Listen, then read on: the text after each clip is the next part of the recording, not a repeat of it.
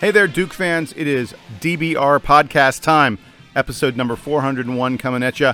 I am Jason Evans, and get this, people, I'm alone today. It's just me. Sam is on the ski slopes. Donald is traveling. I know they're both going to be watching the Duke-Syracuse game and watching it very, very soon, but you know, just the timing of the ACC tournament, how fast the games come at you one after another, I got to do this by myself. It's just me. So I hope you will tolerate as I discuss very briefly. This won't be a long podcast, but me, Jason Evans, I will be discussing Duke's 88-79 victory over the Syracuse Orange in the, not the first round, but Duke's first game of the ACC tournament, the quarterfinals for the Blue Devils. And it was, it was a heck of a game. 88-79 does not tell the story of how close this contest was. I'm going to start, as crazy as it sounds, with the headlines. Because the DBR podcast, we just got an email with a listener headline, and so I'm going to read that. I don't have Donald and Sam, but I got you folks with me. Andrew Bloom wrote, and he gave me this headline: Duke survives threes to give Orange one more squeeze. I like the rhyming there, Andrew. Thank you very much. My headline from this game: age before beauty. Duke's veterans lead them to a gutsy win over the Orange Bunch. And I got to... I'm going to give credit to another person who wrote to me, Kenny Denard. If you haven't listened to episode 400 yet, our interview with Kenny Denard, please do. Kenny, on that episode, was talking about Duke's postseason, and he pointed out that Wendell Moore would be a huge key for this team in the tournament. He really felt that Wendell Moore was ready to explode and start being the player that we saw back in December, because back in December, Wendell Moore is playing like a first-team All-American. Not that he's played poorly, but he hasn't been quite at that level lately. So Kenny Denard said he thought Wendell was going to really take off, and that is what Duke saw in this game. Kenny calls himself Dogstradamus. He's the dog, and he's the Dogstradamus, and the Dogstradamus was right. Wendell Moore had a heck of a game. I think the story of this game was Wendell Moore, Jeremy Roach, and Mark Williams, Duke's three most experienced veterans, not counting Theo John, Bates Jones, but I mean in the main rotation. Those three guys are Duke's main rotation veterans, and those experienced players really carried the day in this game. I'm going to start with Wendell Moore, who was absolutely fantastic. I loved the fact that he was able to score and be a facilitator at the same time. 26 points in this game, a career high for Wendell Moore, and 8 assists. And boy, none bigger than the one he had to Jeremy Roach to really cement the game. I'll get to that again in a moment. Wendell only had 3 rebounds, but that's fine. He didn't have one of his 10 5-and-5 games. I can live with that because Duke was doing a great job of rebounding with other players, and Wendell was doing what he needed to go out and push the ball up the floor. One of the big differences in this game was Duke's ability to get out in transition, to get fast break baskets, to get stuff before Syracuse could get that zone. And by the way, Syracuse played both their usual 2-3, and they also played like some junky defenses as well. But Wendell Moore wanted to get Duke out there running before Syracuse could get their defense set. That was a big key to this game. 26 points, 8 assists, 3 rebounds. I thought Wendell was fabulous in the final 10 minutes. He just seemed completely in control of this game. The other guy you got to talk about, though, is Jeremy Roach. I'm gonna recount for you very quickly now. This is going to be every basket Jeremy Roach had in the second half, because it was just like nothing but big baskets for him. At 12:30, with 12 and a half minutes left, Duke had trailed the entire second half to that point. Jeremy Roach made a three-pointer that gave Duke the lead 60-58. Just a huge moment in the game.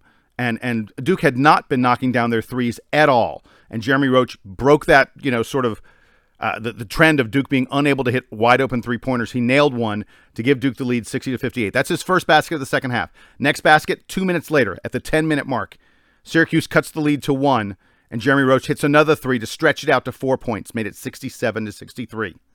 With 8 minutes left, it's a 2-point game. Jeremy Roach hits another 3, stretches it out to 72-67. A little bit of breathing room, put a little bit of possession pressure on Syracuse. With 5 minutes left, Syracuse has made it a one-possession game. It's 74-71. Jeremy Roach hits a driving layup, one of his really nice driving layups where he recognized what the defense was giving, that they were stretching out onto him, and so he could go around his man, hit a layup to cut it to 5.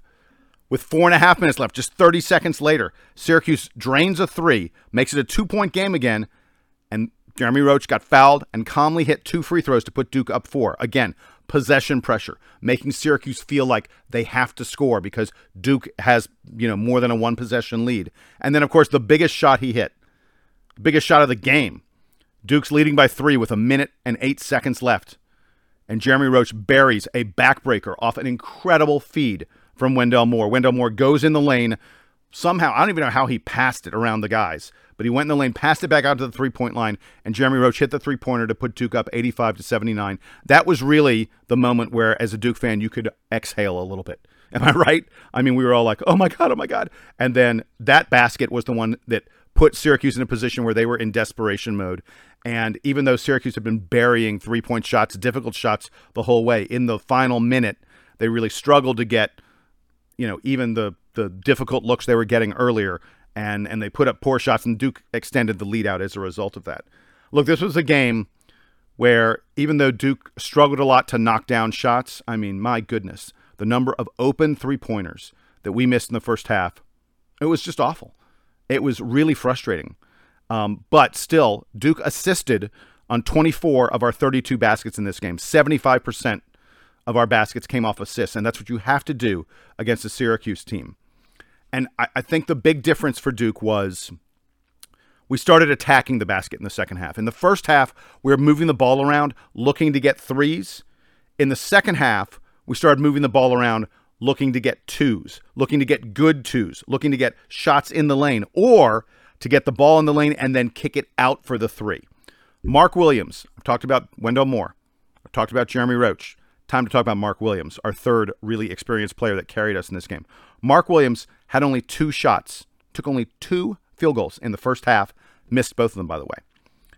In the second half, he was 7 of 9, and one of those misses, by the way, was a missed dunk on a lob, which I never see from him. It was very strange to see that. But in any event, 7 of 9 from the field in the second half. He had 15 points, 8 rebounds in the second half, 16 rebounds total, but 8 of them in the second half, and 3 blocked shots, all of them in the second half. Mark was absolutely dominant in the middle, controlled the paint.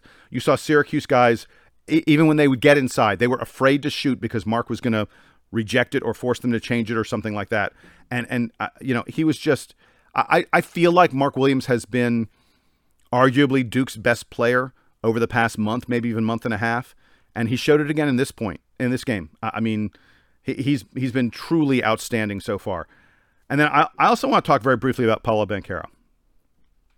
Paolo gets 10 points, 10 rebounds, 7 assists, almost a triple-double. 10 points, 10 rebounds, 7 assists, 5 steals. But Paolo had 4 turnovers. He shot just 3 of 9 from the floor. He had some terrible three-point misses. It seems to me like he's still taking forever to decide what he wants to do. He still feels unsure of himself. He just needs to react more and think less. But I love the fact that in a game where he was really struggling with his shot, where he couldn't hit out, I think he had an air ball. It wasn't an air ball, but he took a three-pointer at one point that didn't touch anything other than backboard. It was bad. I think even though he's still really struggling with that shot, I like the fact that he is recognizing ways he can help his teammates. Those 7 assists were big. He had several that were really great assists. A lot of the three-pointers that Duke was taking in the second half, we were taking off of balls from Paolo Banchero. So that was just outstanding. And then really quickly, I just want to mention Trevor Keels. He missed. He had some terrible three-point misses, but Trevor did a nice job of taking the ball to the hole. He did a pretty decent job, I thought, of figuring out where he could be effective. And Trevor ends up shooting 6 of 11 on the game. He got 14 points. It was quiet. I didn't feel like I noticed a lot of big baskets from Trevor Keels, but 14 points, I'll take it any day, anytime I can. A really nice game from him. And then I did want to mention 2 other things very quickly. First one is we've just gotten word fairly recently that Duke had a little bit of food poisoning, that they were dealing with some illness on the team. And A.J. Griffin apparently was one of the guys who really was suffering from the food poisoning. A.J. Griffin, after only taking 5 shots against UNC, only took 3 shots in this game against Syracuse. He just didn't seem to be himself. And now we know the reason. Now we know that he was suffering from some food poisoning. In fact, there's talk that Duke was maybe not even going to play him this game. So I can forgive the the tough outing he had. I wanted to mention, by the way, Duke did not get a lot from the bench other than Jeremy Roach in this game. Theo John only played 7 minutes. Joey Baker only played 4 minutes.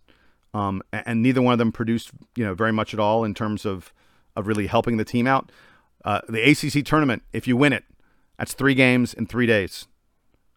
Back to back to back. Duke needs to get their starters some rest. Wendell Moore played 39 minutes.